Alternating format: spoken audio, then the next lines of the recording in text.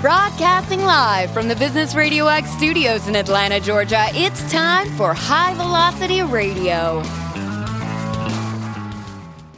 Welcome to the High Velocity Radio Show, where we celebrate top performers producing better results in less time. Stone Payton here with you this afternoon, and you guys are in for a real treat. Please join me in welcoming to the broadcast with Girl Sweat LLC, Miss Mandy Hougas. How are ya? I'm good. How are you, Stone? I am doing well and have really been looking forward to this conversation. I got a ton of questions. I know we're not going to get to them all, but maybe a good place to start would be if you could articulate for me and for the benefit of our listeners, mission, purpose. What are you and your team really out there trying to do for folks? Oh, man. Well, you know how a lot of people, they have this bright idea that just shines and they're like, I just don't know how to get it out into the world and attract clients and close business. You know, I don't know if it's valuable. Like, I don't know. Well, we offer training and coaching to help female entrepreneurs actually package up and describe what they do in a way that brings customers to them. And then we help them deliver that message and close business so that they can just go on and add value either to the world with their services and their product, or just bring in extra money for their family. Well, what compelled you, if I might ask, to focus in on serving the females? With entrepreneurs, I have worked with male entrepreneurs as well. Mm-hmm. With female entrepreneurs, I feel like there is, what I've noticed actually, there are a few pieces of like the identity work that I can relate to and resonate with. And I've gone through I've overcome certain things. So I see in them pieces of transition that I can help them actually get through faster than if they were left to their own devices. Well, it must be. It has to be incredibly rewarding work. What do you enjoy the most about it? What's the most rewarding for you at this point? Oh, man, I love seeing a woman who's got this like really cool idea. She wants to help, let's say, she wants to help kids and she wants to start a business around it. The look in her eyes, like that sparkle that shines, you can see when someone is just, they're got goosebumps because they're doing what they're called to do. They've got a purpose behind their passion, and then they're bringing that to fruition. They're showing up in front of other people, allowing them to participate in this thing that they've built, which is pretty beautiful, if I could say that. Yeah. Yeah. Absolutely. You must sleep really well at night, not only from the energy expenditure, but just knowing the good work you're doing and the level of impact that you're having.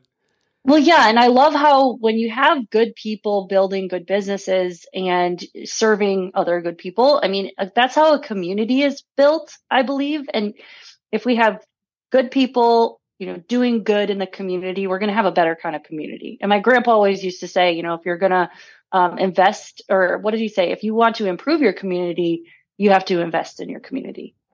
And he did not mean just with money. Yeah. All right, I got to know the backstory. How in the world did you find yourself in this role, doing this kind of work, serving these kind of people?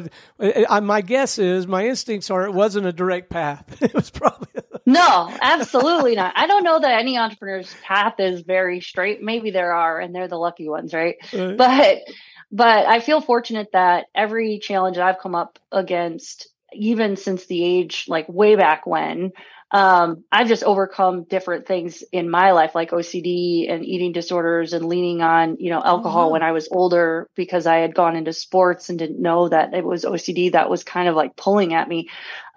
So what I learned was like, we can overcome anything. We can really overcome anything. It doesn't matter if you're not in the ground yet, you still got a chance. So I said, if I could do this, and I could start businesses. When I was 17, I was doing like this baked goods business. I put my mom to work in the kitchen, not on purpose. I just said she made the best stuff. So it wasn't like I was making her do labor. My dad was a shop teacher, so he did manufacturing kind of work. So I said, okay, Dad, can you build the little, like whatever it was, stand? And then I had a couple of the wrestlers sell the baked goods. So I gave them the script to sell. I had done the marketing and drew up all the designs. And I said, let's put it right in front where the location, everybody's coming in off the bus. And it was, a successful business, making $98 from selling quarter baked goods. And I was like, I think I got something here. So just kind of kept doing it. I think I know the answer to this because you mentioned an athletic background, but I'm going to ask anyway.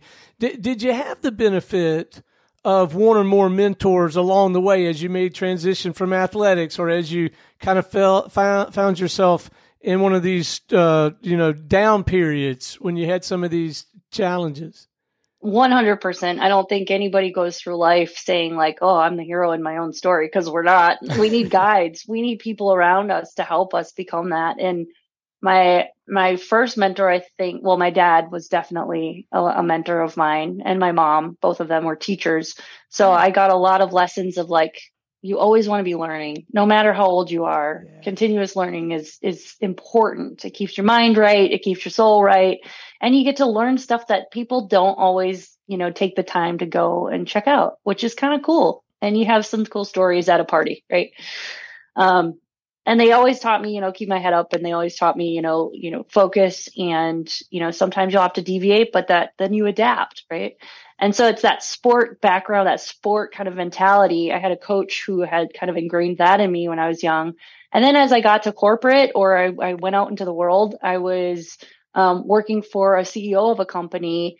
I had no idea what I was doing. Like, I had no clue what I was doing in an engineering software company, but they promised that, don't worry, we know that you're going to be good at this. And so I took the training, I did the things, and did really well. But my mentor was the CEO, because he allowed me at 27 years old to sit there and ask him as many questions as I wanted about business. Because one day I wanted to build my own, and I wanted to know, how does operations work? Where does the money get made? How do you make sure that you have money next year? Like, what is the revenue goals? How do you set those? Like, how do you do partnerships? All the negotiation stuff. And he just was very patient with me, and he just walked me through it. And he also had a very kind of quirky personality too. And we just vibed, I think is the word kids use nowadays. But as like a mentor and a mentee relationship. So that was really nice to have as I was moving forward. So do you find yourself, now that you've been at this a while, in your work, running into some consistent and repeating, I don't know, what would you call them, misbeliefs, preconceived notions, myths even, about your work and about how it's going to go, or what got people there? Do you run into some of the same patterns? Yeah, great question. So I do a lot of sales and marketing coaching, mostly sales, but marketing's become digital marketing, which is kind of sales in itself. Right. You can click and buy and get people interested. They can do it without even talking to someone. But what I've noticed is that everyone seems to have a bad taste in their mouth with sales. And I wonder, because I think there are business owners that are like, of course, we need sales, like duh. But there's a lot of people who don't love having that conversation and guiding someone down the customer buying journey, where they're a lead coming from marketing. Hey, they might have interest, where they're then become a prospect because of how you engaged with them, how you spoke to them, the conversation that you had, and how you connected the problem that they're having or discovered what that was, and saying, hey, I think I got something that's a fit. But then also not being pushy, not being, not pulling the wool over their eyes or trying to bait and switch them. It's really just being honest with them. I think I can solve your problem, and here's how it can benefit. And for me, it just was simple. And I love that part, because other people are like, oh, it's that simple. I'm like, yeah, you're selling to your kids when you're trying to get them to eat broccoli. Yeah, right. Everybody is selling consistently and pitching either themselves for a job, or pitching an idea that they want, like their husband or wife. Hey, let's go to this Cheekwood. It sounds really cool. And guess what? They have beer on tap. I don't really know. I've never been, but if I want to bring my boyfriend along, I want to entice him to want to go, Right. So let's talk a little bit about the work, if we could. Let's dive into that a little bit. I'm particularly interested in what happens in the early stages of someone coming to you and they want to get something off the ground, or maybe they're having some success and they're trying to take it to the next level. What does the early part of an engagement cycle, if those are the right words, what does that look like? Yeah, so we actually excavate a little bit. So we understand who they are as a person, because that's really important, especially if you're a solopreneur. A lot of your time and your energy is going to be in that business. Oh, yeah. So if your values aren't in alignment with what you're trying to do, then there's a mismatch, and that's going to cause a lot of trouble down the road, because you might feel insignificant. You might feel like an imposter. You might not feel like you're worthy, because you've gone down a path that's really not you. And so you might need to like align those things. And we do that through messaging. We do a lot of it through messaging. What's the problem that your person really wants to solve, your ideal person, the ideal target audience? And once we understand that problem deeply, it's usually a problem that person who's, if they're a coach or a consultant or service-based business, they've had in the past, because they found a problem that they could solve, and now they want to offer a solution up to the market. So I see that we have to dig through that a lot. So what are the problems that your ideal customer face? How do we solve it? What's the plan to solve it? What happens if you don't solve it? What happens if you do? And then how do you actually ask them for a sale? What's the call to action? So walking them through that process actually takes the majority of the first couple of sessions, just to get them used to even thinking in that format. Problem, solution, and the plan. I love Don Miller. He writes the Story Brand and has Business Made Simple. I love Don Miller. So some of the tools that he provides are free online. And so we'll bring that into the coaching as well. And then I can help guide them through that part. The next part is typically we go into their strategy and their planning. So like, how do they plan on hitting objectives that they might have? Say they got financial goals or profit goals or revenue goals. Like, how do we work and reverse engineer that so that we can say each day I'm doing the right things every day to get me where I want to be up there? So then we make that plan, or we make the strategy. We do what they like to do. They don't have to be on Instagram. They don't have to be on social media if they don't want to. We can adapt. There are other ways to bring in revenue. And then we build out the execution plan. And then we practice on the delivery and the messaging when they're out and about at networking events, or if they're on social media. How they structure what they're trying to say is very clear and concise. It's very refreshing for me, for whatever that is worth. You use the phrase reverse engineering. And then, then backing it up as opposed to, and I have run into people who just want to sell the thing, the execution piece over here. And without that, maybe I don't have the foundation, the expertise, the frame of reference to understand why we're getting there, much less contribute to any or help co-author any of the how. Right. No, I love that. I love that. That's a marvelous frame. So when it comes to this whole sales and marketing thing, do you find yourself eating a lot of your own cooking? Like a lot of the stuff you're telling them, are you at a point now maybe where it's just all referral based and word of mouth, or do you have some structure and some rigor and some discipline around how you meet your market?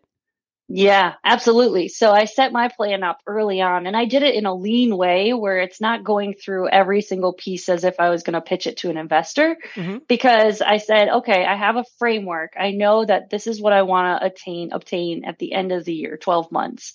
And so I said, okay, so I got the basics down. If I get too over micromanaged for me, my style, it gets a little bit too rigid. And then my creativity somehow just kind of like gets stuck inside. Yeah. So I found a balance there for my style. Yeah. Yeah. So I wanted to ask you too, I'm going to switch gears on you for just a moment here, and then I want to circle back to some of your earlier years. But I'm curious, I don't know when and where you would ever find the time, but I'm going to ask anyway about hobbies, passions, interests outside the scope of your work. Do you sort of separate periodically and get over here in another lane and go pursue something else for a little bit?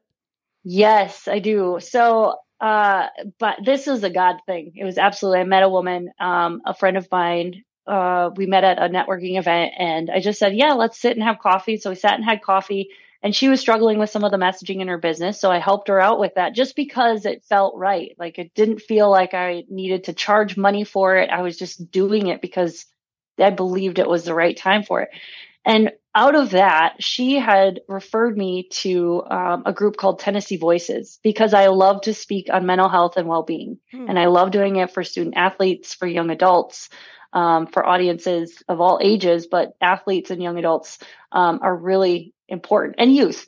So like middle school, grade school, I think they call it grade school now. I don't know what grade school, middle school, high school, and then college. So university athletes, because I believe that if we pour into them the way that we wished we were poured into, or that we were poured into and we saw some success, I believe that they're going to be more effective for themselves and their families. They're going to be more, hopefully happier when they get older. Hopefully they'll learn at the moment they need to make a really big decision that they have two options. They don't have one option, they have two, and they get to decide what path they want to go down, and they get to be aware of that. So I love speaking for Tennessee Voices and doing outreach work for them. Yeah. And then just spoke at Cumberland University on Thursday for, I think, 400 of their athletes. So I'm so grateful for that. I hope one kid out of there just helps one kid, face something that they didn't think they could face. So student athletes, they have all the challenges all of us have, but I would think too, I think you mentioned the term identity earlier on in the conversation. I suspect, I don't know, I did play high school ball, but I made the team because I had a car. That wasn't my identity. I could get the good athletes to and from practice. But for me, my identity wasn't wrapped up in being an athlete, but I would think the people who really excelled, like a couple of my very good friends, when they made the transition and maybe did not go professional or got out of school, that they probably have that whole thing going on too, in addition to the same challenges and opportunities all the rest of us do, right? 100% in the transition, because I think I started when I was 12, and I by no means played for Pat Summitt or anything, but that was my dream, right? And right. Go WNBA. And so I worked for it. But I think the achievement kind of mentality for a lot of student athletes it's like a blessing and a curse at the same time, because you have to manage like your self-care. You have to manage your mind, and you have to manage your physical body. And while you're going through, I think, sports, and you've got classes, you've got boyfriends, girlfriends, you've got drama outside of the court or the field or wherever you're playing on, like you have so much pressure outside of you expecting things from you that I can just imagine, because I knew how it felt for me, and it was all coming from inside of me. It was all from like OCD and those thoughts. But these kids nowadays, they have all that pressure stacked upon them. And I think being able to manage that, even if they're university athletes, even if they're professional athletes, like that you got to manage it. You got to understand that it's going to be pressurized. You got to understand, hey, now is the time that I have to really pay attention to what I'm listening to, what I'm reading, who I'm surrounding myself with, the things I'm allowing to influence my thoughts and my emotions. And that is, I think, one thing that all athletes have to deal with, and all people have to deal with. It just is more pressurized in high achieving, high performance kind of roles. Yeah. And the positive aspects of that, like the mental toughness and all, those are some good things that come out of it. Mm-hmm. But particularly if I've had my eye on playing second base for the Yankees and I'm not going to get to do that, well, now I got to go figure out what I am going to do. And that's got to rattle your cage a little bit and shake up your world some. So for you personally, to the degree that you're up for sharing it, I got to believe that, you were transparent that you had some challenges with alcohol and that kind of thing. While it was probably pretty ugly when you were in it, do you feel now looking back that, wow, that really equipped me to serve in the way that I'm serving now? Yeah. Yeah, I believe I 100% am grateful for the opportunity to be able to recover from something that had kind of held me down, and I had pushed down all the emotions. I'd been that kid, that's a rising star, and then you just fall, and it's like, where did they go? And I'm like, heck, if I'm going to let that beat me. But that resiliency from, I think, sports really helped out, because it was day-to-day practice. I'm like, this is one step at a time. This is day-to-day practice and reflection. This is learning who I truly am and who I want to be and what I want to represent in the world. And it was, independent, quirky, confident, joyful, fun-loving, and not really need anything to lean on, So my best friend and I growing up, we used to tease my little brother incessantly. And now he has a pretty high pressure job as a CEO of a large association. And I joke that my buddy Kirk and I prepared Rusty for his career, like we made him mentally tough.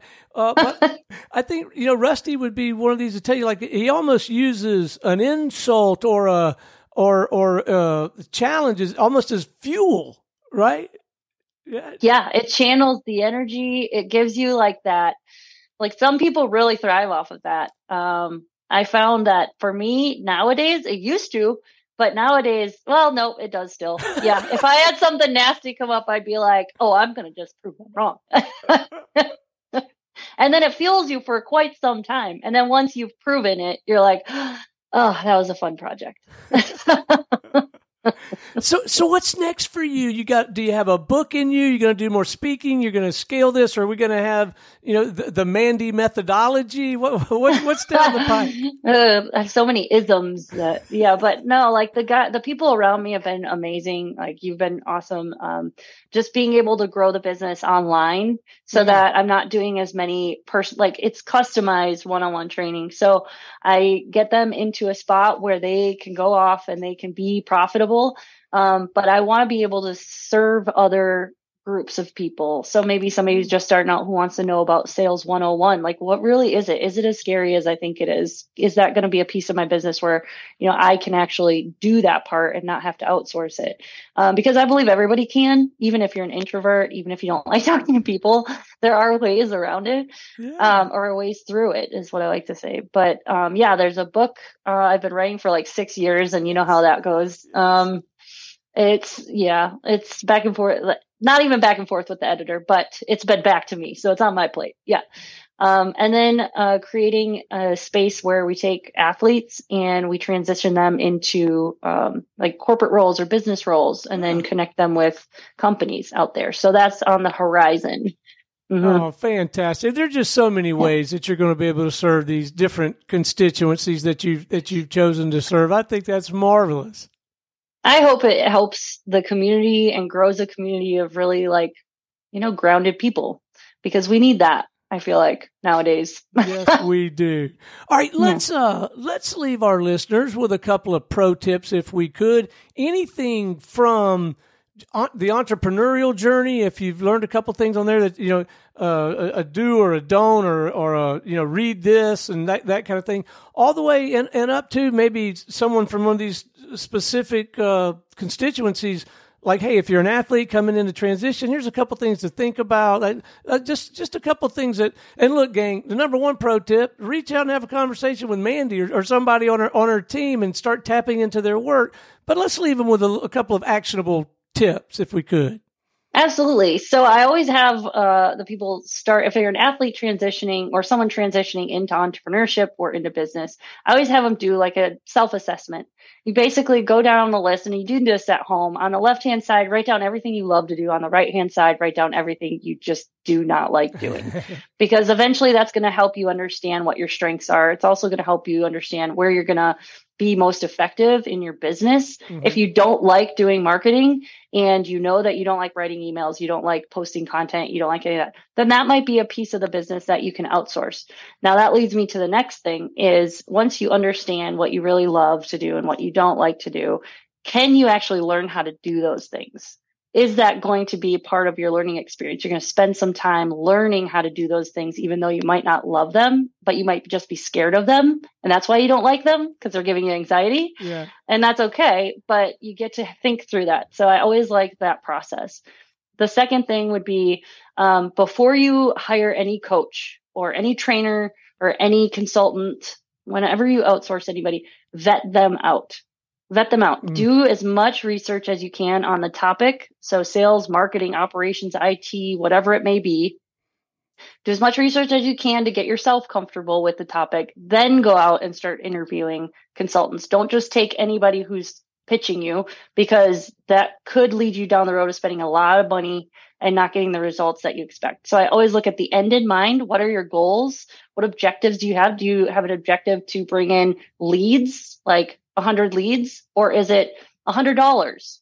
Or, there are differences in objectives for sales and for marketing. So I think those are areas that I would say just pay attention to and be mindful of. And not everybody's going to solve your problem. Yeah, I'm so glad I asked. And to your point, just because you vet someone, they might not fit what you really need right now. It doesn't make them a bad person. They may be the perfect coach for somebody else.